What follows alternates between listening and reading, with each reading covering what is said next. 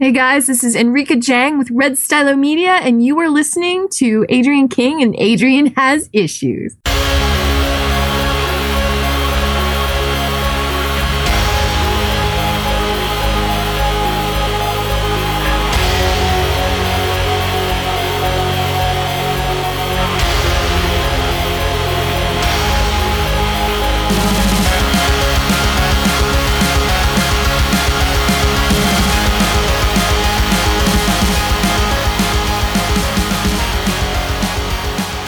Narrowcasting live out of a man cave in New Jersey. My name is Buddy Scalera, and I'm taking over the airways from Adrian King for his now world-famous Adrian Has Issues podcast. But to talk me in, I have the lovely and talented Eileen. Take it away, Eileen. Welcome. Introducing Buddy Scalera. Yay!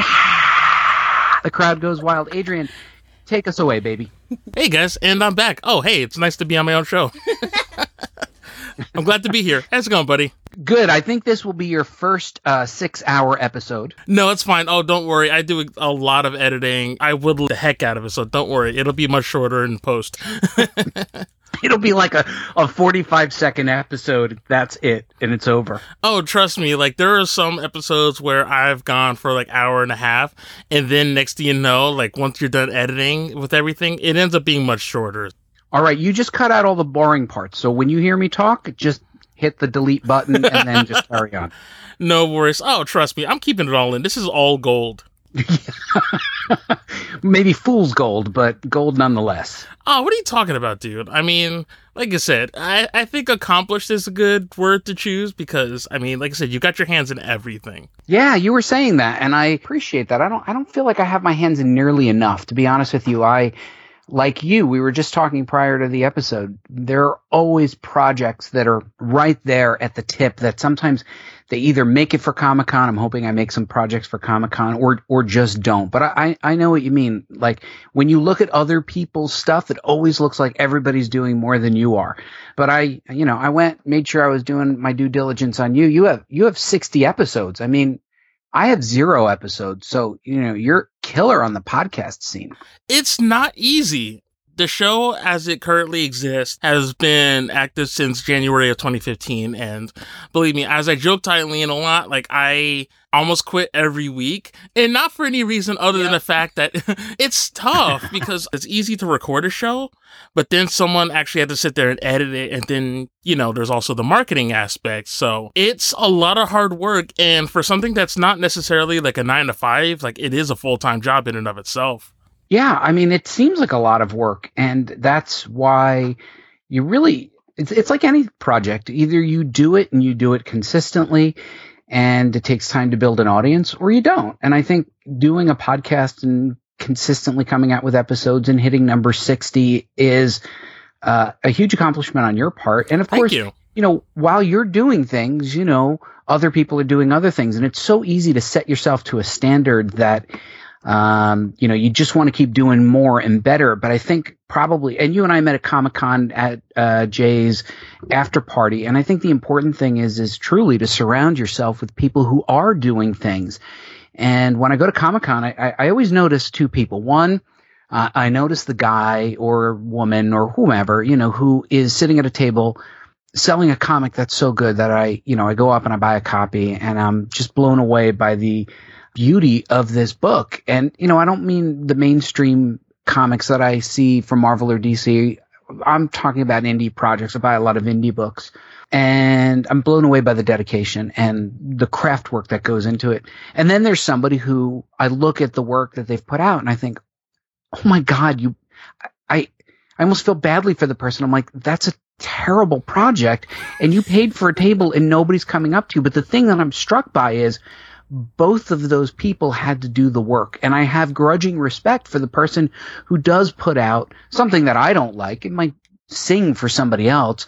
And so, that's just a subjective thing. I look at it and I go, oh, I don't know, that's not for me, but maybe someone else loves it, right? Someone else loves it. But you have to admire people that get things done. And I think you have to surround yourself with those people. That's why something like the AfterCon was so great. And it really, I think, changed the trajectory of the show, because when Eileen and I started this, and, we're not going to lie, like, it was basically like, okay, this is a different format than what I'm used to. This is more interview based. So, okay, what can we really do with this? And, a lot of it started out just being, calling out favors for people and saying, hey, would you mind being on a show? We have a pretty good rapport. But then going to special edition, that summer and meeting people, and then people were just getting excited about what we were involved in. It was less of a, hey, would you mind coming on a show? But people are like, oh, you have a podcast? Absolutely. What's your information? And meeting you especially. And as someone who deals with the marketing aspect, we walked away being like, hey, wait a minute, we can really do something with this. Getting into the media required getting past gatekeepers, and that was literally the term that they taught us when we went to school for journalism. I went to school and I studied journalism, graduated with a journalism degree, became a journalist, right? And the gatekeepers were the people who were editors and publishers who decided what would reach people. And now the internet has democratized that pathway, allowing people like you to say, you know what, I am going to start a show and I answer to nobody but myself. And if people like your show, great. If they don't, well, maybe that's fine as well. You may want to change your show to attract more people, or you may just want to keep the integrity of the show what it is. And that's the beauty of it. The ability now for us to reach audiences, both, with our published work and our, soon to be future published work, is just so liberating. And I love the idea of being able to go to Comic-Con and just publishing my own comics, and no one can say no to me. They might not sell, like that person that I looked at the table going, I wouldn't have bought a table for that. Maybe you could have spent another year honing that. But you're there, and I think it's pretty amazing. Podcasting is an amazing revolution. YouTube is an amazing revolution, and it's just so cool to be able to reach an audience in ways that were never before possible. Right. And on this show, I've talked to a lot of people who are creators, whether it be of comic books or maybe even films, even comedy acts. I've had a couple of improvisational comedians on. But as we know, that's also just one facet of the business. And as we've gone on, we realize okay, people enjoy comics. Okay, so now you talk to people about how to actually go ahead and make one. But even when you make a comic, there's still the other aspect of, okay, now that you made it, how do you get it into people's hands or their devices if it's let's say a digital comic? Yeah. So then comes the marketing thing. And I think as I've come along and as I've been doing the show, that's the part that I think is still very tough for people, because the business is not what it was 5 years ago, let alone a decade ago. Right.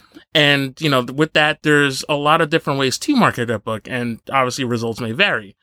But with that said, it's still an uphill climb to take what you have and convincing somebody that their product is worth the time. And that's why it was great meeting you, because as someone who deals so heavily in marketing and getting just that sort of inside info as to, okay, even though there's no real set way to do it, there's still at least some very basic tips or at least strategies that they can come up with that would give them at least a better opportunity to get their work out there. Yeah. And it is a matter of helping an audience find your work. That is, my work is clearly not for everybody, and I'm not trying to be for everybody. I'm trying to put out projects that I think have integrity.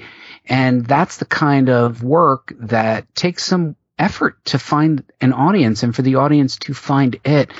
And you do have to be able to create an internet presence, a personal brand footprint that allows you to be discovered, that allows you to share what you have, because coming on your show will expand people who are not familiar with me. And when I tweet your episode out on Stitcher, I hope that people will find you because you're putting out a show with integrity.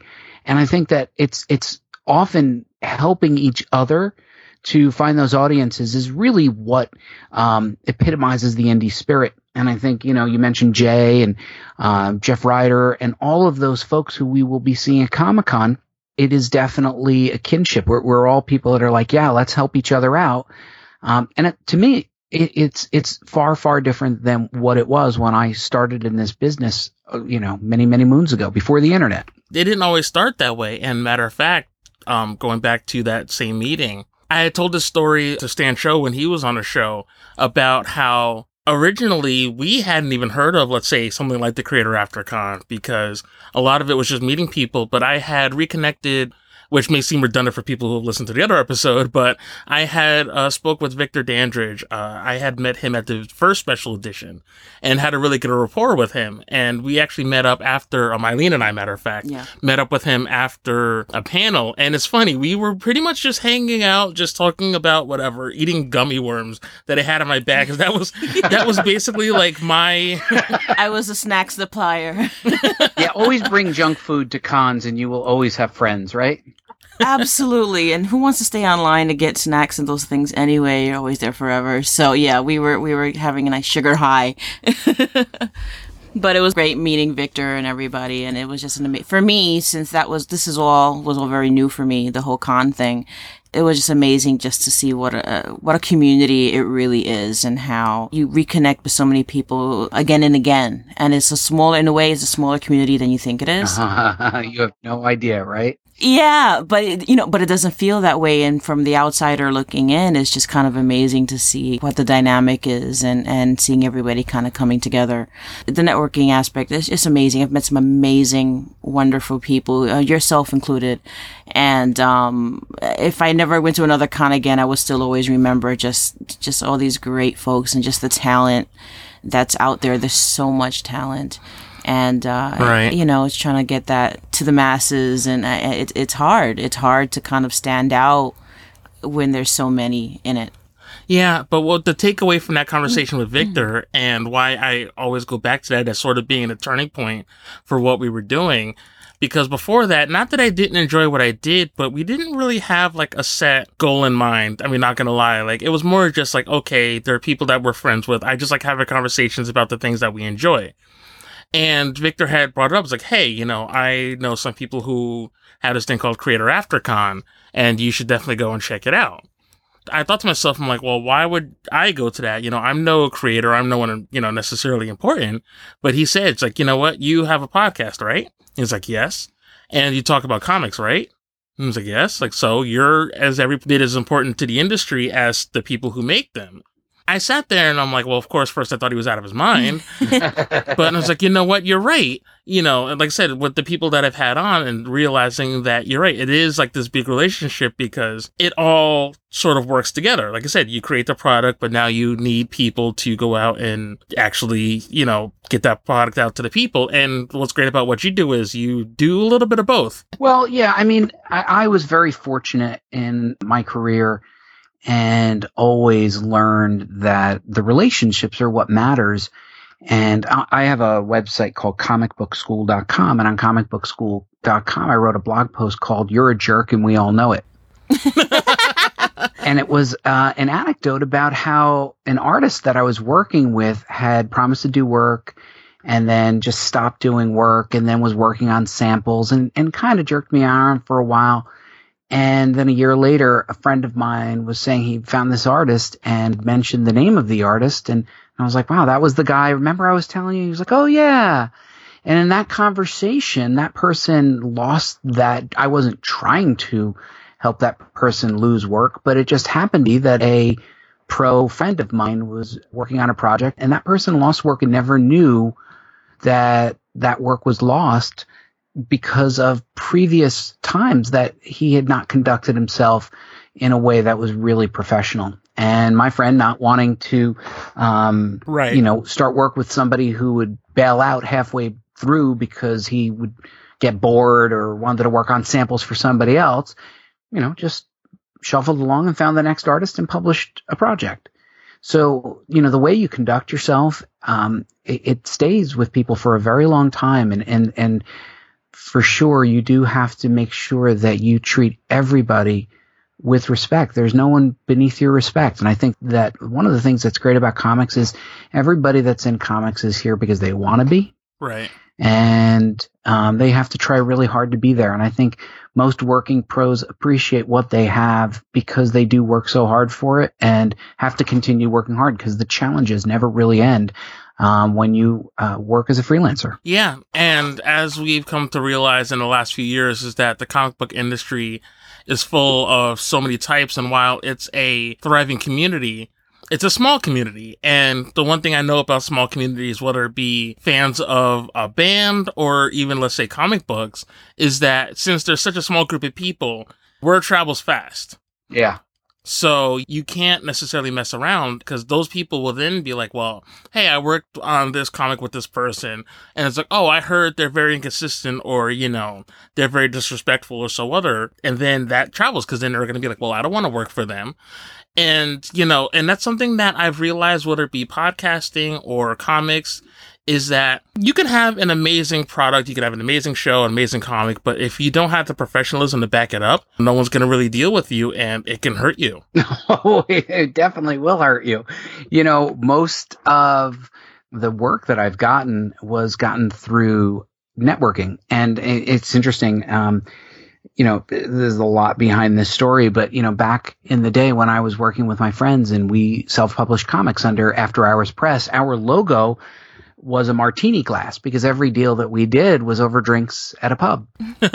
Nice. Yeah. And I mean, we were just acknowledging we were part of that culture and that was the culture. And, later on, After Hours Press is still in existence in some way, but, my friend that runs it now, he changed that logo. We're older, we're dads, we don't go out for drinks much anymore, but, nurturing those relationships, will over time, everybody wants to help their friends, right?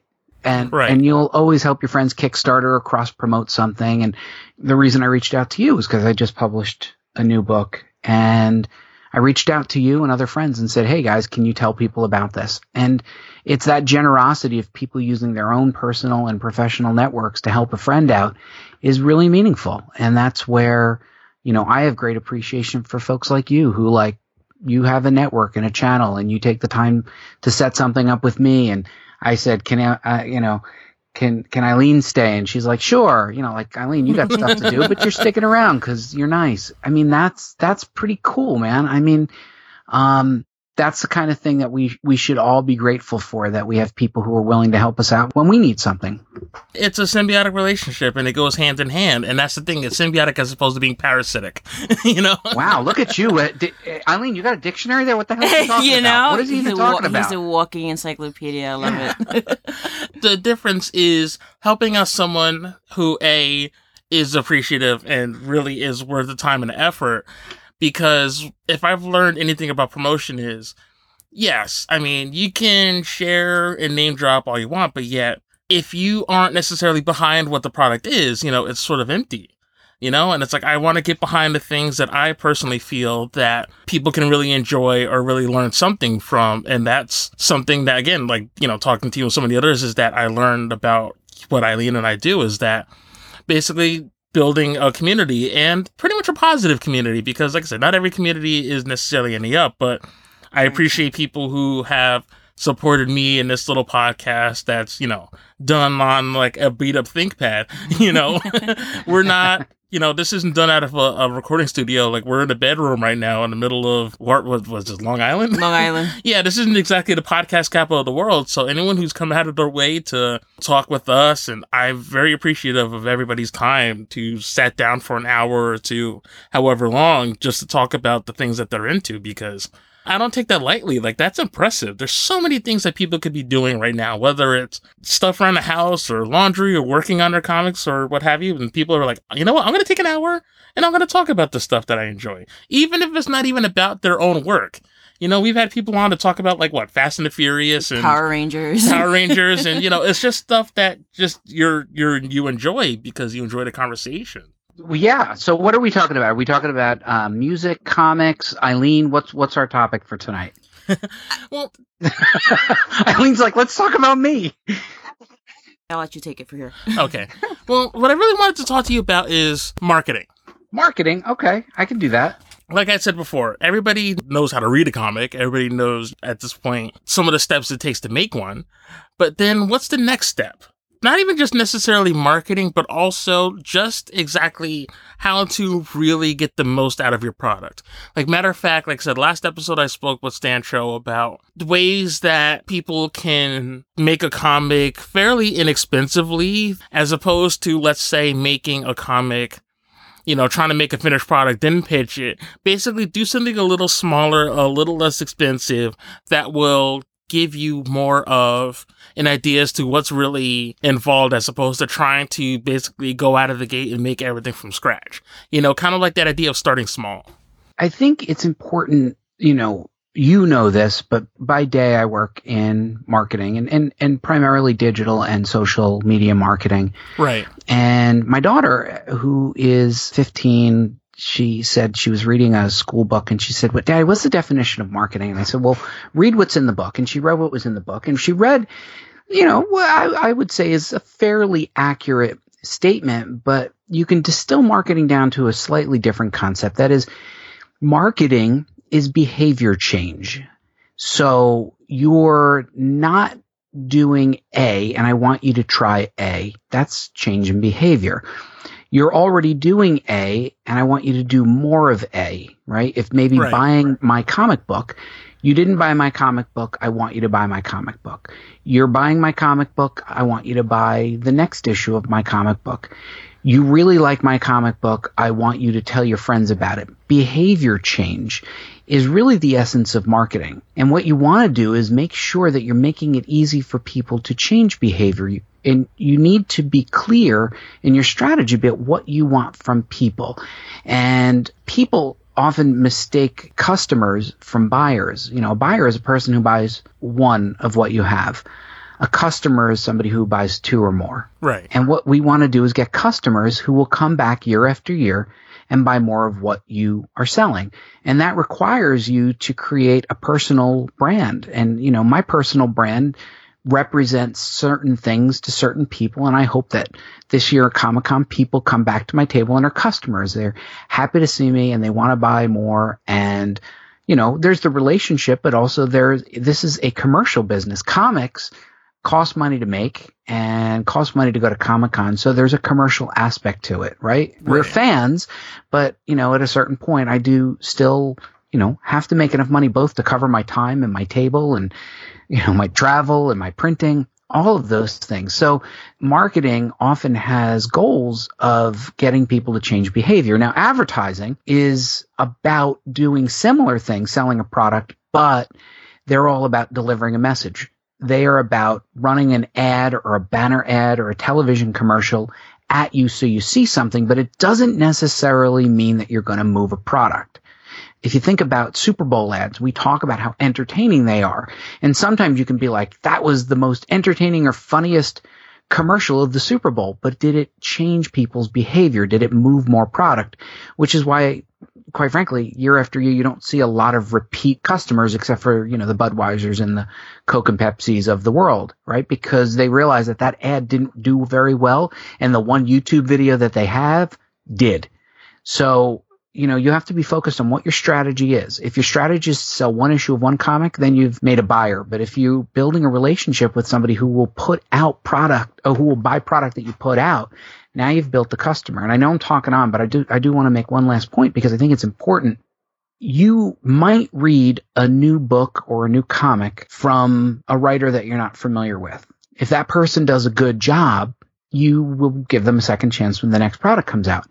But if you feel like that person was not a good writer and did not give you value for your money, the next time that person won't be a customer.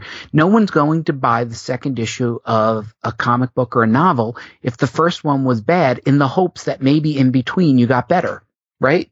So you have a contract with your readers. I think that Mark Waid is one of the best writers in the business because he has a contract, and I will buy anything that Mark Waid has his name on because he's never broken the contract with me. He gives it his all every time, and every time I pick up a Mark Waid comic book, I am entertained on a scale of I thought it was great to I thought it was freaking amazing. Yeah. I was not a Daredevil fan before I read his run on that from a couple of years back because a lot of the Daredevil I read kind of resembled a lot of what I think people have a misconception about the character is, he's essentially like the blind Batman. And, the movie that had come out back in 2003 sort of reflected that. Or is it 2004? It doesn't matter. But the point is that it was cool seeing somebody write him differently where he was less of the tortured soul. And I mean, yes, he was conflicted, but it was more of an adventure comic. It was more about the thrill of, heroics, and just, it was emotionally satisfying, and there was a lot of really good beats to it. But what was really great about it is seeing him as a hero who has problems, but yet generally wants to do good, and written in a way that kind of resembled more of the classic comics that I used to read as a kid, and just more of, like I said, the fun and adventure, as opposed to it always just being like, I'm sitting on this rooftop while it's raining and I'm crying, And no disrespect to other writers, but yet Mark Waid, he wrote it differently, and that's true. Like, a good writer can also change how you feel about a certain character. The contract that Mark Waid has, he's marketed his personal brand effectively so that you would give a chance to a book like Daredevil that you might not have otherwise read. And when he transitioned over to Black Widow, I was like, yeah, just put it on my pull list, with the comic store. And when he transitions to other things and he's doing something for Boom like Irredeemable, well, yeah, put that on my pull list. And part of marketing yourself is creating a consistent brand for yourself so that people can point to you and go, okay, that's what that person does. And, there are a lot of writers and artists who are like that, and a lot of musicians. I know you talk about music a lot on the show. And those are really important things that you need to consider. Who do you want people to perceive you as? Like, what's your personal brand, and how can you act consistently with that? Terry Moore does that. Terry Moore puts out very long stories in black and white. Same thing with David Lapham with Stray Bullets. You know what their brand is. And I like their brand, so I buy their stuff. And I think that that's a hugely important thing in marketing. You need to know what you want to be so that people know what they're going to buy the next time you put something out. It's probably the hardest thing, I think, to do is trying to figure out who you want to be. Because if you don't have a clear idea, even yourself, it's kind of hard to project that out. You want to do something, you have an idea, but that's probably the hardest part of marketing. I mean, even for ourselves, is to figure out, okay, who are we and how do we project that to everybody else? It's incredibly difficult, and you can see that with major national brands or those that come and go. You can walk down a strip mall in the suburbs, see a McDonald's or see a store that, you like, and you can say, well, that's what that is. Clear marketing, clear branding, and consistency will help you get to that point where people know what you represent. But then there's a lot of brands that it's so amorphous, you couldn't tell me what that brand represents. So, I'm conscious of my personal brand online, both in my marketing life and in my comic book life, and I try to act consistently according to that. But it is very difficult, Eileen. I agree with you. I think, just knowing what that is and working toward it, but also pivoting when the opportunity is there. We were just talking about this past weekend. Eddie Murphy was the filthiest comic in America. He put out those two, and now he stars in rated G movies and things like that. Yeah, it's like Ice Cube was like in NWA, and he was doing Are We There Yet? Oh, God, yeah. A movie where he's like fighting with the CGI deer as kids laugh at him. And he was the most thug person before that. and you think about that, like, you can recognize that. I think some of the most modern branding today becomes laser focused. And I'll give you an example. So, you won't leave the house to go see the new Paramount film, and you won't leave the house to go buy the new novel from Doubleday, but you will go out of the house to go see the new Pixar movie, and you will go out of the house to go maybe buy the new Stephen King novel. And what you have to do is recognize that those brands worked very hard to get there. And it is hard to break through the noise because Universal and Paramount, they make all kinds of movies. You couldn't, you can't just leave the house to buy a book from Bantam Doubleday. I mean, if that's even an imprint anymore, but you will buy a branded author. And Stephen King is a great example. People will go and buy a Stephen King novel, right? Because he's branded himself as such. Or the new Harry Potter book, right? Great marketing and branding where people line up and get into costumes and they embrace their fan base and their fan base embraces them. That's a well-marketed product. Yeah, absolutely. And that's funny that you mentioned Paramount because, back in, I would say like the 80s, I remember they had like a whole stream of hits. And it's funny that you mentioned Eddie Murphy because, if I'm not mistaken, a lot of his big movies from the 80s, I believe they were Paramount films. Who would know that? Adrian, who? I don't know. It's just, Yeah. I'm sorry. Eileen, give him, I give him that like look. Like, how did you know that? Like, give him that look to me. You know what though? I'll do like I do with anything when it comes to movies. I'll just blame my father for it. Yeah. Like, how did he know that? He's a black Matt Pinfield. That's all I say. Yeah. Wow. Eddie Murphy was a trusted name, and while he was a filthy comedian, he had this huge body of work, and if I'm not mistaken, he had a string of hits with the studio. So, of course, with any company, when you have somebody who is successful, and, normally at least in terms of movie studios, when they say successful, they mostly mean they're making money for them. Mm-hmm. Yeah. But if I'm not mistaken, matter of fact, I spent the last, several days watching the Beverly Hills Cop Beverly movies. Hills Cop. Oh my God. Because yes. I'm sorry, I wanted to be Axel Foley as a kid. And it Oh, kind of they brought were me such back. great movies, weren't they? And it's funny, and I thought about the beginning of both of those movies where it's like, oh, Paramount Pictures presents an association with Eddie Murphy Productions. Going into IMDb and Wikipedia, he was one of the youngest cast members of Saturday Night Live. And by the time the Beverly Hills Cop movie came out in 1984, he was only like 22, 23. Wow. So you think about having somebody who is, they really get behind. And yeah, Paramount now, it's like, okay, they were doing a lot of the Marvel movies prior to, I think, Disney and, Marvel Studios sort of doing their own thing. But yeah, you're right. Pixar, even though like their movies may not necessarily always be like these big runaway success, they're making money. And, Inside Out is not Toy Story, but yet that movie did gangbusters, at the box office, and, people love it because you're right, because Pixar is a trusted brand. People know that, and they know they're going to get something. Pixar's talked about if they will ever do a live action movie. I mean, they certainly could, right? They could certainly create a film that is using live action. Why would they? They could go and do that at a different studio. Any of those creators could. And they stay true to their brand. I remember there was back in the, I think, 80s, Disney did an R-rated movie. And I don't think they ever did it again, because I think Disney recognized that their value proposition in the eyes of families was, I can trust it if it has a Disney logo. I can trust it if it has a Pixar logo. Right? At one time, the comics were for kids, and now we know that comics grew up with us.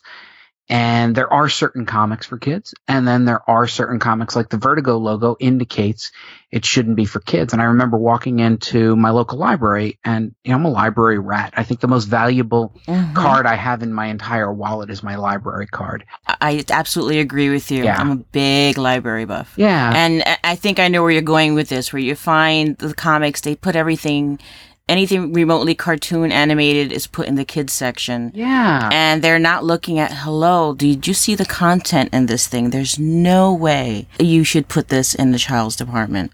I'm very fortunate that I have a library that's a little bit more proactive, and they realize, okay, there's the kids and then there's the teenagers, and maybe let's move it up to the older kids. But it's surprising how many times you find, everybody still has this mentality of cartoons and animation or comics. That's all for kids. And every time they see anything that's remotely adult, they get shocked. And it's like, no, it's a medium, just like film, just like radio, just like anything else. It's just a medium. It doesn't mean that it's exclusive to one group. You can do anybody can draw anything, and including things that aren't appropriate.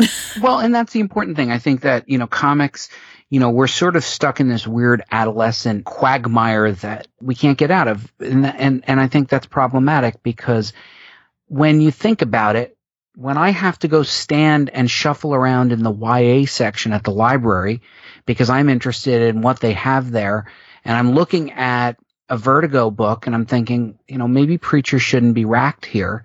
But that's true, and you think, like, that's not a religious right? book? I don't want to be shuffling around the YA section.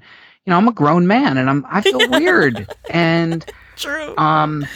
Yeah, we need younger readers for sure. We need to nurture the next generation. Absolutely agree. There's no doubt that we need comics for all ages. However, we do need to recognize who our current demographic is and who is buying our books.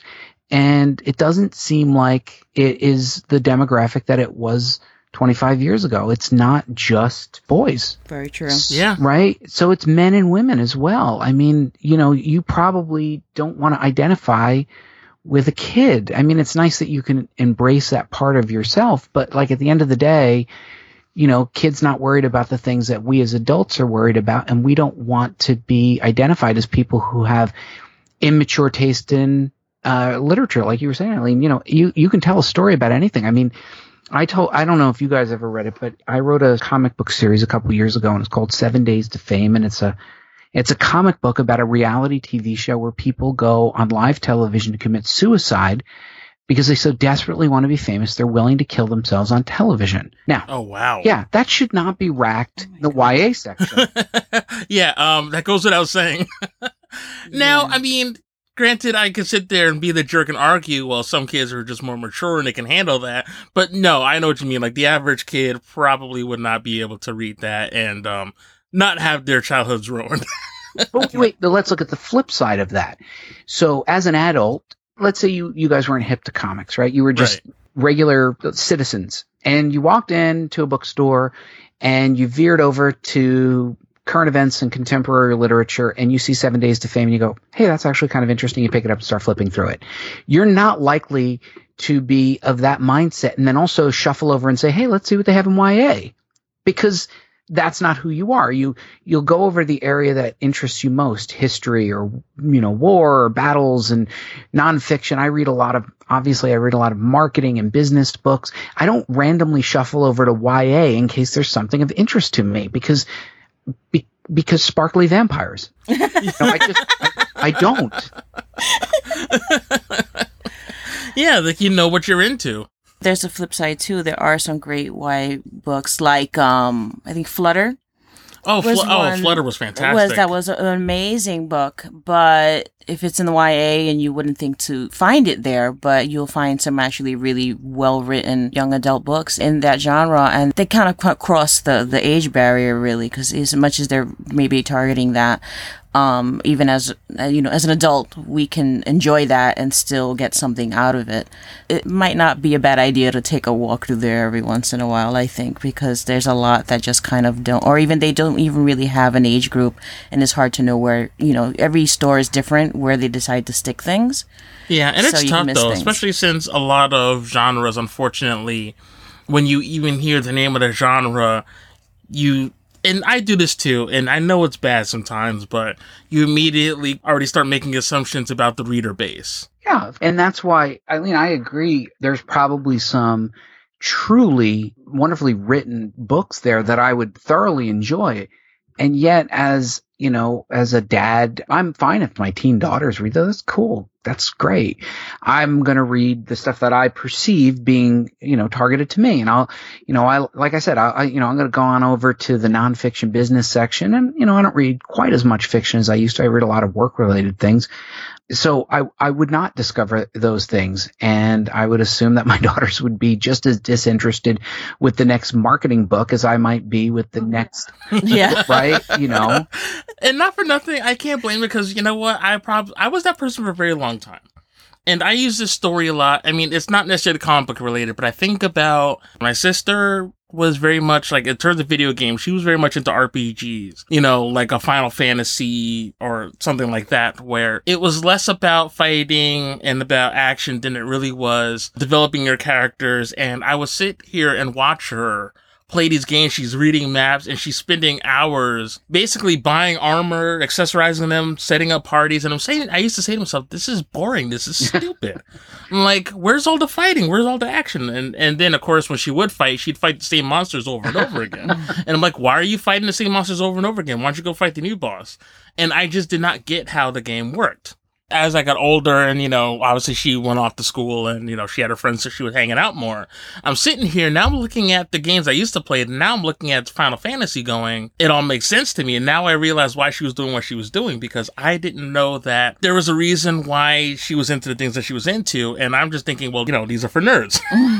This was very early on. And then it's like, I became that nerd, the one that sits there and, is setting up my armor and my battle system. And I didn't realize what it was doing was I was broadening my horizons, because I'm no longer the person who's just playing video games, watching things explode. I'm now thinking about the things that I'm doing and actually strategizing, learning steps, and at the risk of sounding like a college professor, thinking critically. You know what I think, Adrian? I think now you should hit the record button. We should get started. this is a good time for us to. So. Oh shoot! I'm sorry. We should say hey, I'm Buddy Scalera and I do comic books, and I'm a nude model, and that's mostly how I scratch out a living. Pixar, it didn't happen. Yeah. Hey, you never know. People get their start in the weirdest of ways. You know, That's true. Yeah. Well, it's funny you should talk about modeling. I mean, shoot, that's actually the basis of your new book. Oh. What a good, look at that. Segued perfectly. Yeah. Right? Oh, come on. Look, I mean, episodes like this is what? We're in the 60s now, you know? This is People just have to run to keep up with you. That's all it really is. You know what, though? But there's a reason why, the network I'm on is called the Tangent Bound Network, because it just makes sense, because, you know what? If you can keep up, you're going to have a good time. If not, I'm sorry.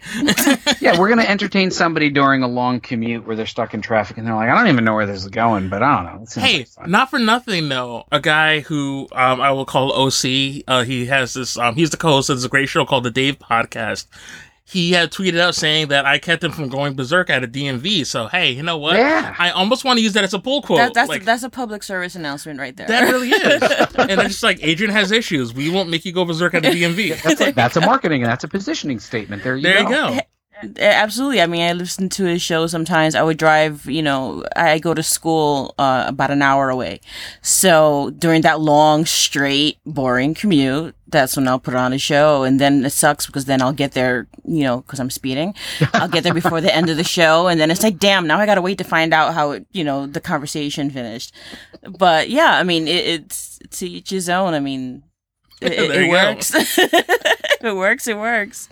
Hey, and that's actually where I do my podcast on about RPGs. Hey, podcasts during level grinding, not the worst thing in the world. It's a lot of fun. But I was looking over the book, and I'm thinking to myself, this kind of reminded me a lot of the books that my dad used to get for me as a kid.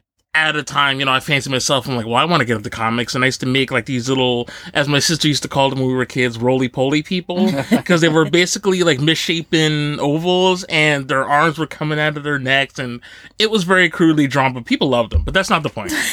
The point is, at some point, my dad realizes, hey, he's wanting to make comics, so I'm going to start buying him books on how to draw comics. But what was kind of funny about those books were, and this was 20 years ago, 25 years ago. A lot of the books on how to draw comics were okay, you're learning how to draw, so here's how you draw comics. And yet you're looking at all the sketches and line work. I'm like, look, I'm 7, 8 years old. I can't draw like Jack Kirby at 6, 7 years old. And all the drawings were really intricate, and they're like, oh, make sure you get your ink pens. But I guess he was buying books for older people, and it freaked me out because I'm like, I have no real reference guide. So, and flipping through the Comic Artist Essential Photo Reference, it was cool because it's not these already, almost intimidating images of people who are already sketching. It's modeling. Yeah. Because it's something that I've learned in a lot of comics that unless you're really good, an abstract artist, let's be honest, for a lot of people who enjoy comics and enjoy the artwork in comics, if the drawing is off kilter and, there's names I could throw out, but maybe I shouldn't. But sometimes I've read comics and thought to myself, these people they're misshapen. They don't look like real people. The proportions are really odd. Yeah, exactly. What's cool is also how do you teach somebody to draw proportions? And it was cool. You basically have a layout of models and various poses, whether it be flying or swimming or holding weapons or even something as simple as drinking a bottle of water. And I'm thinking to myself, how come no one really does this more, is to just basically make a book about how normal people will perform these actions. And I think that's really cool that you decided to do that with your latest book. Oh, thank you. Yeah, it started off years and years ago. I started off making CD-ROMs, and the genesis of that was that I pitched that to a variety of publishers, and everybody rejected me. Nobody thought that people wanted photo reference for comic artists, and I believed in it, and I self-published it, and eventually I put out 3 CD-ROMs and learned how to code them and distribute them through Diamond. And I mentioned After Hours Press, and that was, how we got started with these. And then a publisher approached me and asked if I wanted to do it as a book, and then I did it as a book. This is book number 6, actually, in a series. And this is actually a remastering of my first photo reference book, which at the time, the market was different. They had a higher price point, and it was $24.95. And I insisted that, at a con, $20 is a magical number, right? You can hand somebody a 20 and not look back. But, 25, and now I got to get 5, and they give you a change, or you got to, So we cut out the CD-ROM and created a photo reference book. And really the one thing I wanted to take out was something that you noted, which were some of the how-tos, because I think it is intimidating. And, you as an artist, if you're trying to tell a story about people, you want to draw life. You don't want to draw life imitating someone else's cartooning, imitating life. Right. So, even if your anatomy's wrong, as long as it's consistently wrong, that becomes your art style. And that's cool. And what I wanted to do was contribute to the comic book business in a way that I could, because I was a photographer, and I was fortunate enough to find people who wanted those books, and they resonate. And people like you who, maybe I'm reaching a younger version of you with this book, and maybe that young kid is going to sit at home and practice until he gets, holding a water bottle right and draws it perfectly, because, you can draw the battle scenes you want, but you also need other scenes in between the battle scenes. So the book is really to help people utilize the poses that they're going to encounter when they draw comics. And that's the not so secret of the book is I did look at comics like stuff from John Romita Jr. and Jerry Ordway and just recreated it as a photo, So it's no surprise that, at least I know Jerry Ordway uses my books, because he does use my books. Yeah, he reached out to me. He's like, yeah, I use your books, and it was great, because I was like, I used your art to help create my books. That's so awesome. We come full circle. Yeah, it was like kind of like, oh, what a coincidence. Do I tell him? It was one of those weird moments. But yeah, so I built comicbookschool.com up around that, and then I do the panels at New York Comic Con where we met, I think, after one of the panel sets, but then you came later. But now I do educational stuff. I'll be doing educational stuff at Comic Con. I've been doing it every year. I've been doing panels and creator connections ever since I was at Wizard, back in the Wizard days. And I go at education, not as a person that feels like they know things, but closer to what you do, which is I prompt people who know about a topic and I let them talk. And that's obviously what you do. You prompt people and you get them talking, and that journalistic approach, I think, is what makes what I do deeply personal. Like, I'm interested in creators. I'm like, hey, tell me about how you broke in. Tell me about how you did this. Tell me about your ideas about that. I create comics as well, as I'm a writer, but I'm really interested in how other creators do it. One of the series that's really popular on my website is photos of people's desks, their workstations, right? Like, everybody wants to know. Oh my God, I'm so glad you don't use mine, because I heard her laugh. She's like, no, you don't want a photo of this. No, you don't. No, I can't say anything either, because mine is just as bad. But tell me that you're not fascinated. Like, I have a picture of Sean Chen's art table. I have a picture of Chuck Dixon's keyboard and monitor. And like, it's one of the most popular sections on my website, because people want to see and learn about how other people work. And I think that's, I reference being a journalist. I go at comic book school and education as a journalist reporting on an industry that fascinates me. I think that's important. And I think that more people should go at that instead of trying to be experts. Let the experts be there. Like, I'm not going to tell Jerry Ordway or Sean Chen how to do their stuff, but I'll give them a platform to talk to people. And that's what we'll do at Comic-Con months, right? I put them on the stage and I go, here's a marker, here's a pad, talk with your hands. You observe, you see how people are, and what better way to learn than to learn by seeing how people operate. And what was cool about the stuff that you do, and also what I learned from podcasting, is that you learn a lot just from listening to people and just getting into their heads and getting to their motivations. And you realize that they're people just like us. They have their quirks, they have the things that they're good at, and there's things that, you discover that they're not as good at, that they're learning about.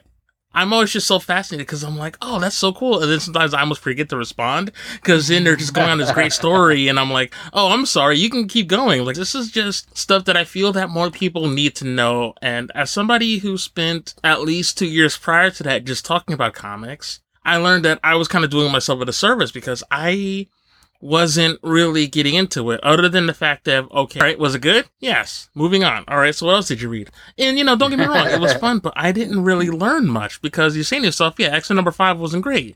But maybe there's a reason why it wasn't so great. Maybe that was a rough month, or maybe, something was going on and there was like editorial mandates. And what you realize is that a comic, good or bad, learning the stories behind, the people who make them also changes how you think about them. And if you don't, my language is that everybody's got something they're doing, but people also need a reason to sort of give a shit. Reading his stuff and getting an idea and then following him on Twitter, and it's like, okay, now I'm reading his tweets, I'm sort of seeing the person he is. And now I can then be more informed about the books I'm reading, because it's like, okay, I know more about the person, I know more about their motivations, and start realizing that yes, you may be writing, let's say, a popular character, but they also put their own little bit of individual spin or, some of their own personality into their books. And I think that's very important. And not from a way of, I need to necessarily know, like, the habits of everybody who creates a comic, but at least just knowing a little bit as to what really went into the comic that they just read. Yeah, and that's and what you bring up is important. Knowing what goes in behind the scenes gives you a greater appreciation for the final product. Look, one of the things I want to talk about, because I think, I looked at some of your earlier shows and I thought one of the big muses for me as a writer, so I write comics and that, is music. And sometimes when I'm stuck on a scene, I have to find a song and it's a bit of OCD on my part where I will have to play out the scene and all of the dialogue to that song, and I'll be driving home. So Eileen, you're like driving for an hour. I'll play like one song for an hour. Oh, wow. And just hit repeat, or like, there's a little function on my CD player where you can literally fast forward and rewind on a CD. Mm-hmm. And I'll bring a CD in the car and do that because that song or that chord or that moment in the song is what brings me into the story. And when I get back home, I will take that song and crank it entirely too loud for the house to write that scene to get myself back there. And so much has been written in loud music for me. I think just about everything that I've ever written is written that way. I have to find a song that speaks to that scene. And I don't know if other writers do that. I'd be curious. I have that also. I mean, I don't write comics or anything like that. I write poetry. And for me, I know there's certain songs or certain genres or certain albums that if it has a good beat to it, a good hook to it, I find that starts kind of helping me and inspiring me to kind of, okay, this is the cadence I want to use, or this is the, the beat I want to go to, or how many syllables, or how many lines, or what's the attitude behind what I want to say. I totally agree with you on that. The music can definitely change how you feel. I can't write to my kids' cartoon shows and stuff. I never were there watching TV because I just wouldn't do it for me. I don't know, like you kind of hit the nail on the head. And I remember like when I used to write, I actually would make soundtracks to the things I was writing. And a lot of it was less about framing a scene, but more about what would my characters listen to? Like if I thought about what, let's say like my main character, okay, if he were to like pop in, I don't know, like go into his iTunes, what would be the music he listened to? Like, what would be, like, his motivational? And, yeah, music is a very big part of my life, and thankfully it's also a very big part of Eileen's, and I think that's one of the many reasons, well, hell, music is what brought us together. Pretty much. Well, that, and of course, not, having a life outside of Twitter, but... I had a life. It wasn't much, but... I know, well, I was more speaking to me, but...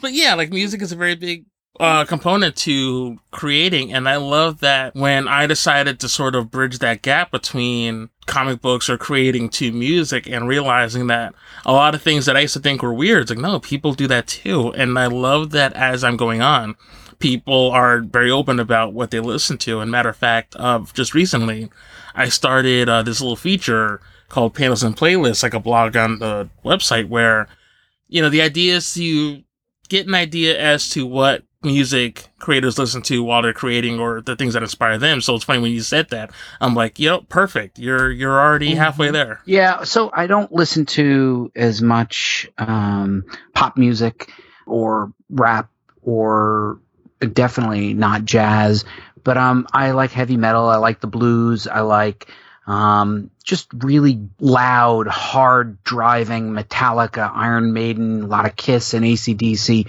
the kind of music where I'm finding something in there. And that's, to me, will get me that scene that I need, especially if you write a lot of action books, as I am, I write superheroes and things like that. So finding that moment is for me the important thing. And like Eileen said, like sometimes you need a beat, and occasionally, kick back to some older hip hop or rap, but not as much of the newer stuff. And you find that, right? You find I like the musicianship of a lot of the older stuff. So some of that as well. And here's the weird thing. I don't know about you guys. I've listened to more Prince this year than I haven't since I was at the roller rink in the 80s. I totally rediscovered his music, and I feel like, my God, first of all, talk about a great rock album, Purple Rain. I mean, it's given to, it's categorized under dance, but that's a really good rock album. And talk about blazing guitar solos at the end of some of those songs, right? Let's Go Crazy. He's brilliant. Those are metal riffs. I mean, those are great songs. Yeah. And people don't realize he was an amazing songwriter, amazing guitarist. He just had this amazing eye for talent and seeing that in others as well. And he had a way of conveying emotion in a way that it was very different from everyone else. And he did this mix of genres that was really ahead of his time. Yeah. It's a sad loss, for the music world, but his music has been very influential, I know, even for myself growing up. And if I had to do my life's soundtrack, when doves cry, that's not the top of the list. That's my jam.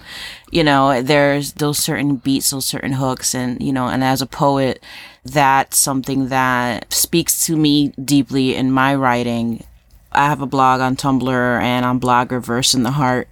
And a lot of those things, besides just, writing at 3 a.m, depressed or whatever going on in my life, there's been other times where I just maybe found this really good beat, this really good hook, old school hip hop or neo soul, whatever it is. And I'm not writing in rhyme or in rhythm. I'm writing as far as just the beat, the tone. It's a certain, like I said, a cadence to it where it may not seem like your usual traditional stanzas, but if you read it out loud and you kind of realize there's a mathematical count to it, music does that. Music is math, and I'm not a math person at all. I mean, I'm taking the 2-year degree right now because I suck at math, but I can recognize that beat and the kind of that count, and that really does influence the writing. And it could even change, maybe, okay, if this doesn't really feel right, I need to kind of change that beat, or maybe find a better word, let me find a better way of saying this, and that's something I know with my writing compared to maybe writing a story. I can't write a story as well. The poetry makes you hyper focused because you really do have to think not just of the words, and it's painting pictures with words and really trying to find that and let it kind of flow. And music is amazing for that. And Prince was amazing at telling a story with amazing music behind it. And it's almost hard to figure out if you want to listen to the lyrics or you want to listen to the music, because they both told a story. And even the whole elevator or whatever was supposed to represent the devil. And I didn't realize know that for years. The elevator, going up, whatever. I forgot that. Let's Go Crazy. If the elevator breaks you down, right? Yeah, exactly. And that was the metaphor, because the industry didn't like that word. He used another one, but you still got the idea of what he was trying to say, even using different verbiage. And that's just powerful. I know as a newbie coming into comics, I thought it was one person sits down, draws and writes everything, and somebody prints it, and that's it. Not realizing there's letterers, there's colorers, there's inkers. And then it was exciting for me because I'm a very big novel reader. I'm that library buff. I read a lot of books. And it was cool when I found novelists that I would read now doing comic books. Like Marjorie Liu, we had on the show. I used to read her novels. And then finding out, hey, she's writing a comic book. And it was whoa, that was mind-blowing to me. And then I was then realizing, why doesn't this happen more often? Because novelists are amazing at, you only have words to paint this picture. It makes sense to put it together And that's on Laurel K. Hamilton, who's one of my favorite novelists. She has Marvel comics for her character, Anita Blake, and seeing that world kind of realized, in picture format is amazing to me, to kind of see that, okay, what was in my head and now seeing how she depicted it, or her artist depicted it, is such an education. For somebody who's new to it, going to these cons, like Special Edition, I thought was amazing for that, of really meeting the artist behind it. And, if you think about every novel you ever read, there's always that about the author in the back. Right. And there's always they're living in Toronto with 2 cats and their next door neighbor and their weird flower garden, whatever it is. Comic books, you don't really have a lot of that in the back of the book. Right. But going to these cons, you get to finally get that piece to that whole experience, that whole comic book, world, and kind of seeing the author and the writers and the inkers and kind of getting their take on things. It's fascinating. I mean, for myself, I think it's fascinating. And they really should have about the author things more. I mean, you see it more in the trade copies more than individual comic books, but I think that's awesome. And music is definitely something that, I know with some of the authors that I follow, they'll say, okay, this is the music I'm listening to today. And it sounds like, okay, why are you telling me that? But it really does give you an eye into, okay, this is how they go into that place. It's that really dark scene where it's a gut-wrenching and somebody is dying. How did they get to that point? How did you put yourself in that headspace? Adrian, you should have her on more. I was in the go figure, because the whole time I'm thinking to myself, all right, Peace of Mind or Power Slave? She's doing good. She's all right. I tried. Yeah, I'm not bad for a newbie. Not bad. I didn't realize I was a nerd until I met Adrian. And I was a closet nerd all these years because, I'm Puerto Rican from Harlem. That wasn't, you weren't a nerd. You were cool. You did graffiti and, and then at home in your notebook, you would draw graffiti, or you would copy, the latest Superman cover in your book and stuff. And that was close to nerding. You would let yourself. You're going to have to consult on a comic I'm working on, all right? I need to talk to a kid from the city, and you're it. I left early, but most of my family's in Manhattan, Bronx, Queens, or whatever. So whatever I don't know, I can find out. I have a bunch from it. You and I, when we get together, we're gonna share. I started a comic book, and I'm gonna use you as a reference. All right. Oh my God! Thank you so much. Now I could really rock that girls love comics thing, and it'll be legit now. You need to hook me up with one of those shirts. I need to get one. If I had any left, I would. I gotta actually print more. I'm getting ready for Comic-Con. I'm starting to, you got to get the booth ready like months in advance. Yeah. And it seems to be getting earlier. Like, it's crazy. Like, they're already planning for Comic-Con. I'm like, it's now February. Like, give me some time here. Yeah. Well, it's there's a lot of pressure, man. There, you've got, 125, 130,000 people passing through those doors, and some of them will make it by your table, and you got to be ready. You're going to have to be on your toes, ready to go, knowing what you're selling, knowing your audience. And how do you know how much to bring? That's my thing. Like, how do you know? You never know. And, but that's the thing, it's usually over 3 to 4 days. And, you're constantly rearranging your table. What worked at one show might not work at another show. And as a writer, it's like as an artist, you can do a quick sketch, or you can sell a sketch, or you can sell prints. As a writer, I'm like, oh, well, I'll give you a really well-crafted paragraph, There's not a lot. I do. The writers are undersold. They are underappreciated. At cons, yes, but it's definitely like at the culture itself. Like, it's becoming very writer heavy. But you're right. At conventions, because a visual. I'm a visual person, with so art, I will see so the of course picture. you're walking past someone who's got like doing a really great sketch or print. Yeah, it's gonna catch your eye. But meanwhile, I'll be with Buddy. It's like, hey, can I write you a couple of lines for something? So, thinking about that, and just so Adrian's listeners know, I had done a Kickstarter a couple years ago because my daughter said, Daddy, some boys at school said that comics are for boys. And so I made a shirt that said Girls Like Comics Too, and I put it on Kickstarter. It sold. I didn't print that many. And then I took them to Comic-Con, and they sold well too. Like, I thought it was going to be women who liked comics and they were going to buy the shirts, but often it was, fellow creators. It was, the guy likes comics and his girlfriend comes along, or the woman likes comics, and, I didn't know much. So yeah, I sold a lot of those shirts. And I think that, I think that when you have a table at Comic-Con, you have to have a variety of products. And here's the one thing I found is you have to have a variety of price points, because sometimes somebody's not ready to drop $20. Right. Sometimes they're just ready to drop $5. You got to make it easy for people to make a sale and then, continue that relationship, and maybe they'll come back tomorrow. I've sometimes sold the first issue of a comic, and then the next day they come back and they buy the second issue. And that's really fulfilling, but you have to be ready. And you never really know how much to bring. It's tricky. I don't do as many cons as I used to. You get a better rhythm at what to bring to cons when you do a lot of them. But New York Comic Con and San Diego, they're unlike any other beast in the world. You can't compare New York Comic Con to a local show because it's just not. New York Comic Con is like a spectacle. It's a lot of flash and showiness, as opposed to maybe a special edition where it really is about the art and the craft. Yeah. And the talent that's behind that, and I know that I got way more. I mean, I loved New York Comic Con the first time I went, and I dressed up like Velma and it was cool, but there was just too much to take in and nothing to really kind of really focus on. You're just kind of absorbing all of this randomness. I mean, it's wonderful, but it's random. Whereas something like the special edition or Eternal Con or any of the other cons, you really get to kind of really see the roots of everything. Yeah, you see the loyal creators too, right? You see yes. people who are hanging their emotions out for everybody to see and judge their work, and they're putting it out there. And you got to give these people credit, and it's tough. You're putting your comic out there and you're putting your best face there, and you're standing up straight at your table, and you paid your table fee and you printed your book, and you're just hoping you connect with that audience that we started off talking about. And it's really devastating when you don't connect or something doesn't work, and then really encouraging when something does work.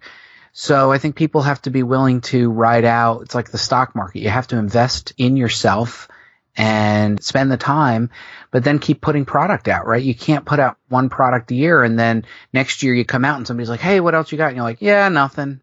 I didn't do anything. I didn't do anything this year. Yeah, that's really tough too. And especially like a larger show like New York Comic Con or, like a San Diego, where because there's so much going on, you really have to find a way to sort of stand out.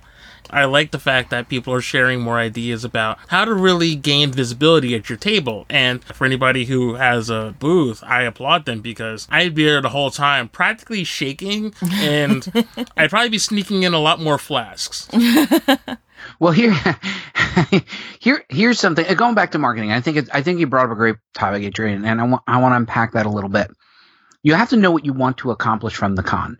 All too often, I will be at a con and I'll be sitting next to, on either side in Artist Alley, a creator who's got heads down, taking commissions all weekend. Mm-hmm. If that person has their head down all weekend and then looks up on Sunday and they're flashing the lights and they're yelling, clear the hall, and that person goes, wow, what happened? But after table costs and travel costs, they've made money, and that's great. But, you could make a couple $100 over the weekend cutting the grass or having a garage sale, right? If your goal is, you netted a few $100 after all your expenses, and really who adds up their expenses that well that they know how much they spent on food, and they add up the big things, right? Mm-hmm. But if your goal is more focused on how do I build those relationships? How do I get people to be customers instead of one-time buyers? How do I get somebody to want to check out my next project? Those are really big decisions, and you have to plan ahead. I always encourage artists to say, you know what? Set a limit on how many hours per day of the con you will spend with your head down, because you could do that at home. Very true. Right? You could sell your art in prints online. Now we can connect with an audience. And yeah, could you get a little bit more? But also spend a little bit of time enjoying and networking and seeing your peers, talking to friends, talking to publishers, talking to editors, talking to future and potential collaborators, right? Mm-hmm. Those are the important things that people sometimes miss. And I get it. Going to a con is expensive and you have to make table. I get it. I totally get it.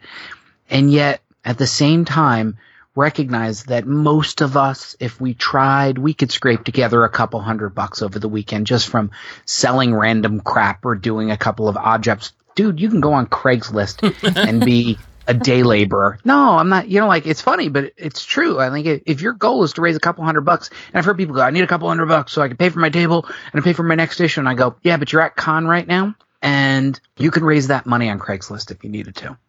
So I always encourage people, it is commerce based. Sell your prints, sell your sketches, but don't sell your sketches too cheap. Right. Don't do a $20 sketch that takes you 30 minutes. Don't do that because that's not really adding up very well for you. Do a cost average of how much it costs you per hour to be there, and then ask yourself if that sketch is paying for its time.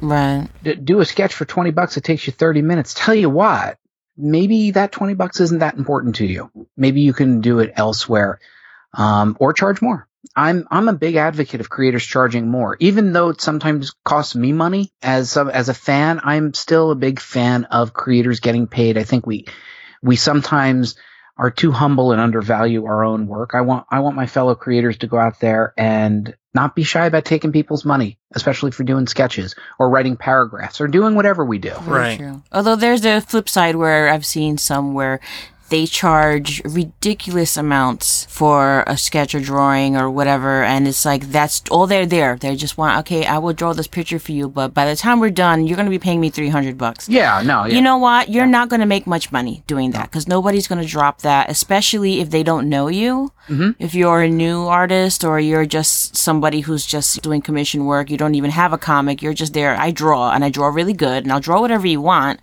But yeah, it's going to cost you this much for this and this much for this. And then by the time you add it all up, it's just kind of like, you know what? I can get this dude next door who will draw me whatever and I can pay $20. For sure. There have been those guys too. And then you find that they're the only thing people are buying or maybe the little tchotchkes they have on the side so that at least they make some money. Yeah. And it happens even on the creator side. I'm creating comics and sometimes I'm looking for somebody to do colors or letters. And, people will quote me these big prices because they'll look online and I get it. Mm-hmm. And I've had to tell almost everybody I've ever worked with that the amount of money that I can offer you is no real reflection on your value. It's really a reflection on what I can afford to pay.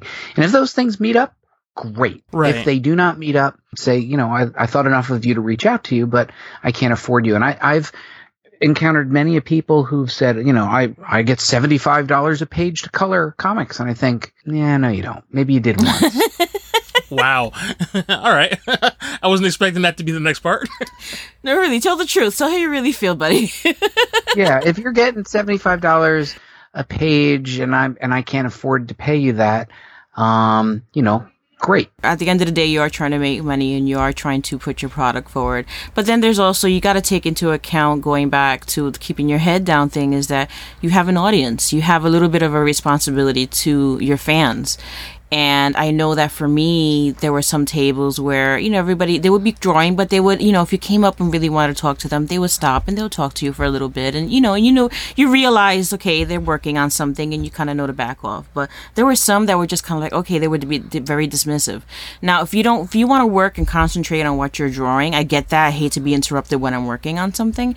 But then make sure you have somebody with you at that table who can represent you while you're busy working on whatever piece that you're doing. Yeah. You have to have that balance because at the end of the day, if you don't have your fans, they're not going to come back. And if I had an author that I really love and then I meet them and they're a total douche, I'm probably not going to go back to their stuff just because I'm just kind of like, okay, like I don't want to support this person. And the reality is, you are at a show. Mm-hmm. And I'm a firm believer in sometimes, someone else is better suited to man my table. Sometimes, right? I've run out of steam by like Saturday at 4:00. I'm like, yeah. I found out about Eric Hutchinson from In Beyond.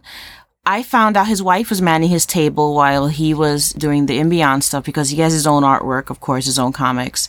And then he has, the In Beyond booth. She's the one that was like, hey, this is his stuff. This is what we're doing. And found out even about her networking and her business. They're a team together.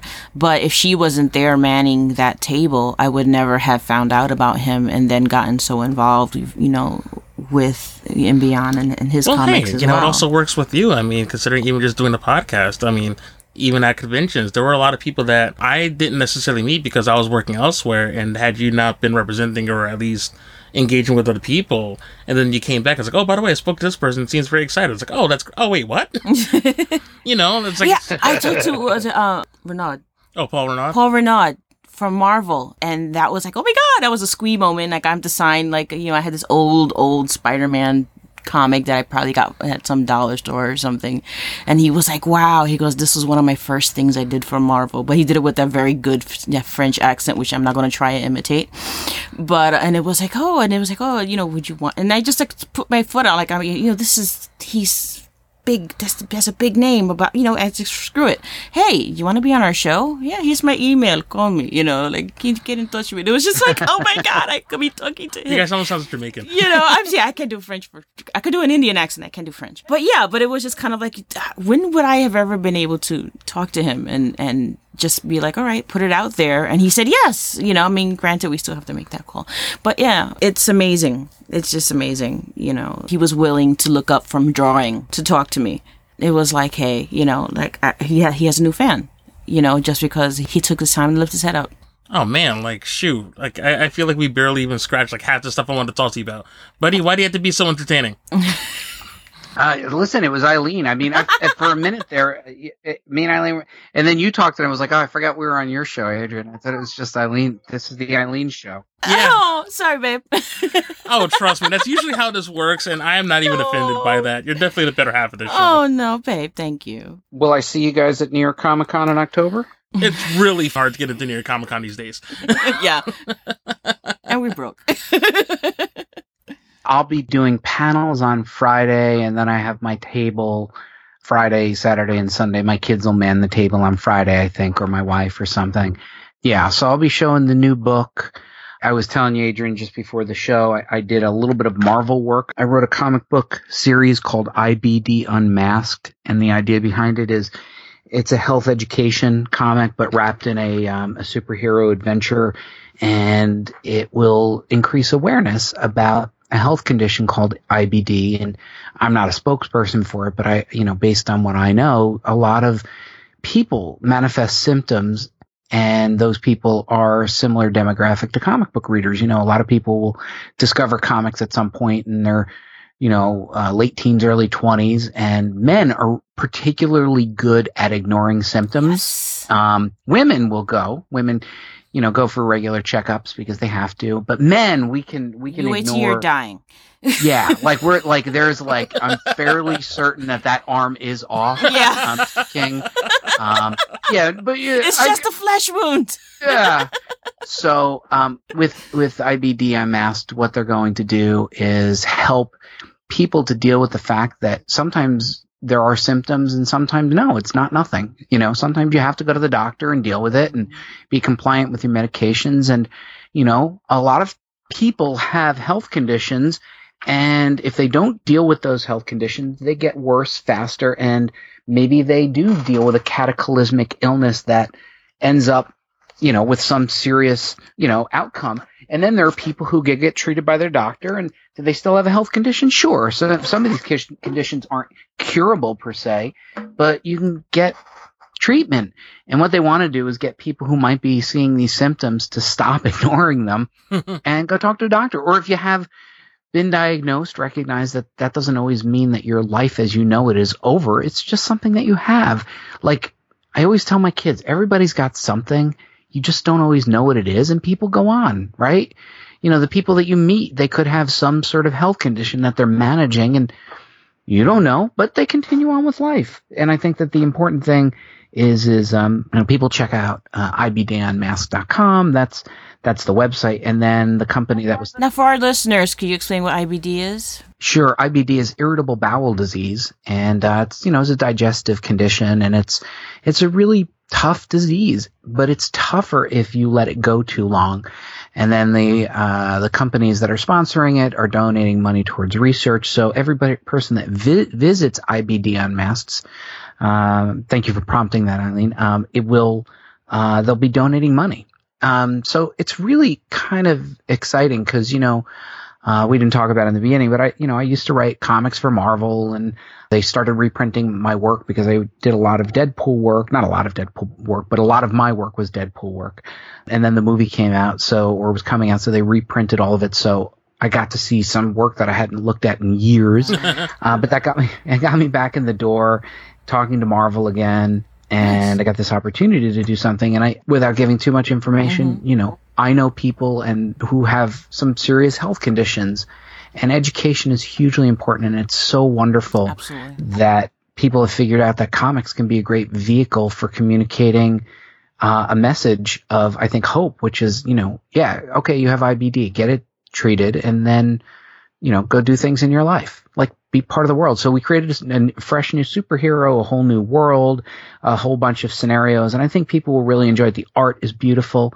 I think they'll be at New York Comic Con, but if not, go check it out online. That's one of the things I'm on. I got my new book, as I mentioned, and then hopefully, I should have, if we can knock out the coloring in time, we'll have the first issue of a comic book project called Midlife Crisis. It's about a superhero whose name is Crisis, and he's just past 45, and he realizes he's having his own midlife crisis. So it's a superhero, kind of light, funny, but at the same time serious undertones of growing up and realizing that the life that you imagined you would have is perhaps not the life that you were living. And, it's doubly so when you're a superhero who, he was not an A-list superhero. It's not like The Incredibles where he was awesome. He was always sort of a B or C-list guy, and then wakes up one day and realizes my best days are over. Wow. It was like Plastic Man waking up middle-aged. Yeah. This is written for me.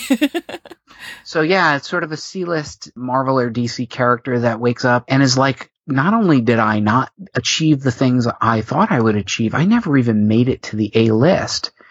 And I think a lot of these, superhero parodies are usually about like the former superhero quarterback and all around teen heartthrob, now 45 years old and now with a big pot belly. I'm like, no, this dude never even made it that far. Nah, he never made it that far. Like he was like a third stringer on the Avengers, right? Like the Avengers, if you remember back in like the 80s and 90s, they would rotate, right? To keep the licenses alive. So this guy's like the Great Lakes Avengers? He's like Machine Man, right? Like, oh man. He rotated in, he had a couple of issues on his own, and then, it's like the Great Lakes the Great Lakes Avengers was more parody, like they were purposely being That's funny, true. right? But that was actually a thing? Yeah. Oh, I wasn't making that up. I thought you made that up. No. Like, Alpha Flight, right? Like you can be like, oh, Puck, right? Like Puck was like, character, it was amusing, couldn't carry his own book, couldn't carry an action figure, and now he's 45. And he wakes up and he realizes, well, what happened to the rest of my life? And I think we all live that. So hopefully Midlife Crisis will be ready by then. And I'm working on a couple of other projects and either looking for publishers or doing what we talked about in the beginning, which is just self-publishing. It's fine. If it doesn't make money, fine. I'd be happy if my projects broke even and I didn't lose money. So that'll be the goal in New York Comic Con. Showcase my new comics, my new photo reference, have people come to my panels, and then, hopefully develop new relationships like this one where you meet people at a con and then you keep in touch. See, I'm so glad that I got injured and couldn't get up from our booth at the bar. Because at that point, once we got in, I was like, unfortunately, I had just had knee surgery, a month before that. Yeah, and we were like, how are we going to get through this con? Yeah, so by the time we got to the after party, like, all right, we're gonna post up here, and hopefully people will come to us. And then it's like, oh, hey, it's this guy. It's like, oh, Buddy Sclera. Had no idea who you were, but then actually, not gonna lie, I went home and looked you up, holy crap. Hey. But hopefully we should be at New York Comic Con at some capacity. So fingers crossed, we should hopefully make it work somehow. Yeah, at very least, if you don't necessarily go to the con, you know that after my panels, we have the fine guys from Creator After Con Network. Yes. And they, just to give the value prop against that, I do educational panels, and then I do Creator Connection, which is a different form of networking. I try to make it fun for everybody, and even for introverted people, they come out going, hey, that was different than I thought, and it's different than any other con does it. And I started this, 22 years ago. I've been doing these. Wow. And other cons have tried it and imitated it, and I think mine is unique because of the way I do it. But then I'm proud that after those networking, there was a bunch of people that got together and, hey, let's keep that dialogue going. So for people like you who didn't get tickets, maybe you can join the AfterCon networking, because it's just a way to meet like-minded people, and you don't have to explain that I like comics, and no, I don't have to go through the every superhero movie. What'd you think of this one? And what'd you think of that one? Right? Sometimes you just want to get into the conversation and just talk about, deeper ideas and your publishing aspirations. So yeah, I hope to see you guys. I hope to see some of your listeners going to the AfterCon events, because I think it's really important to make friends, and your friends will always look out for you and always help you. And I won't lie to you that all of my Marvel work comes from my friends, because, we're friends. So you help each other and you bring these things along. Hopefully I'm competent and my friends keep hiring me. But the reality is you get your work from people who like working with you. You diversify. You have your fingers in a lot of different pots, and that's how you kind of stay working and stay relevant. And I love that the comics are now being used for education. I know for my daughter's autistic, and a lot of times what they use in her therapies would be comic strips, and they would sketch out the behavior, it's kind of the ABC thing, it's of what the behavior was, what triggered it, this is how you should handle it, and that's how they would teach her things. Wow. And now you've been seeing more comics, and at schools they're using comics to teach kids about, taking care of your teeth, or nutrition, or what have you, or just, how to respect, diversity, whatever. It's great that they're kind of finally using that medium.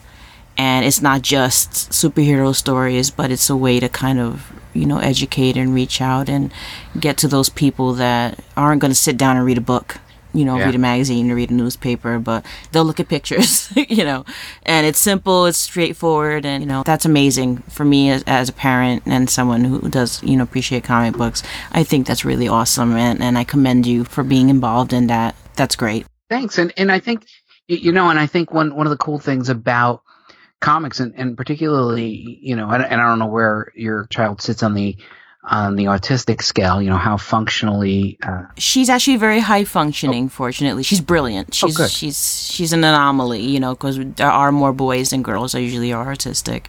And at first she was nonverbal, and she got therapy, and now she doesn't shut up. So, the therapy works, it really does. And these kids are brilliant. They just have that social behavioral thing or focus issues. And maybe telling them something or reading is hard for them, but they'll know the pictures. And they'll tell a story in their own words, like, as whatever words, language they have. Some kids are very verbal, some aren't as much, but they can make up their own story with the pictures, and they can still learn from the pictures. Add to that, I think the key thing, and I think Scott McCloud had talked about this in his book, or one of the educational books had talked about it, is that comics are unlike any other medium. It requires a level of participation that other mediums do not. That is, film or television runs exactly at the speed that it runs, and if the running time is 121 minutes, that's what it is, right? Right. We all hear the actor's voice the exact same way, but in a comic book, the boom and blam and dialogue of Wolverine and the snikt, you hear it differently than I do. Mm-hmm. And you play that in your head. It is a participatory medium. You have to physically turn a page. In a movie, it requires you really kind of to stop moving. You can walk a treadmill, but for the most part, you kind of have to stop moving. And the same thing goes for a lot of other types of medium, but for comics, it's a medium where you have to participate or it doesn't work. And I think that that's why comics resonate so deeply in our soul. And that's why for so long, Stan Lee defined the way comic books sounded to me. He was like, true believers now reading the latest adventure of Spider-Man and the X-Men. Right? We all heard that voice, but comics are a participatory medium. And I think that's why when we see creators, we are so deeply moved and enthusiastic about it, unlike any other medium. And we can linger on a panel. You can't even do that in a novel. You can't linger on a sentence for very long. You could reread it, but essentially, like, you can revisit a panel over and over again and just flip to it and jump to it, unlike any other medium. I think that's why it touches our soul so deeply. Buddy, thank you so much for taking the time out and chatting with us. Yeah, let's do this again. But listen, I'm going to need your help. I need help on a story, and it takes place in a tough part of New York City. It would be helpful to talk to somebody who can give me some inside insights. Awesome. But before you go, please tell everybody where they could find more of your work. So any of your websites and social networking handles, please feel free to share all those with us. You can find me on Twitter. I have 2 different Twitter handles. One where I mostly talk about marketing is Twitter is at Buddy Scalera, and then where I am a comic book fan and creator at Comic Book School. The website is buddyscalera.com, the comicbookschool.com website. And yeah, definitely keep an eye out for IBD Unmasked. Look for my photo reference books, and hopefully check out my new comics when they arrive. I'll have some of my old Deadpool at the table as well. Yeah, so I have a little bit of everything at the con, and come see me at New York Comic Con. You'll get to meet my daughters, who will probably be my best salespeople when I walk away from and well showered. And thank you, Adrian and Eileen, for being such great hosts and inviting me into your home and letting me play in your sandbox, because it is certainly a lot of fun to do something like this. It was nothing like an interview. I looked up and I was like, oh, we've been talking for a long time now.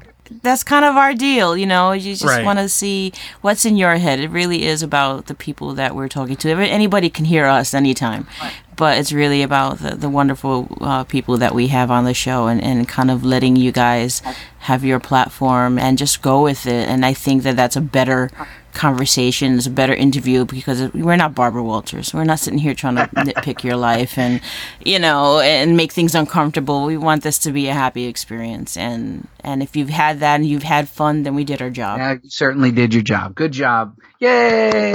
Thank you. Listen, we'd have no show without any of our guests. Well, Sure. maybe we would. It'd probably just be more of us going back and forth, but Yeah. I know the last few times we did it seemed to work out pretty Yeah, it worked out pretty well, but I don't know how we could keep that up forever. Yeah, exactly. But thank you so much for taking the time out. And it's funny that you should mention the two of us yapping, because after the ending theme, you will hear us do exactly that for all of our social networking sites and other places where you can find us. But for now, this will do it for Adrian Has Issues, and we will see you next issue. Bye-bye.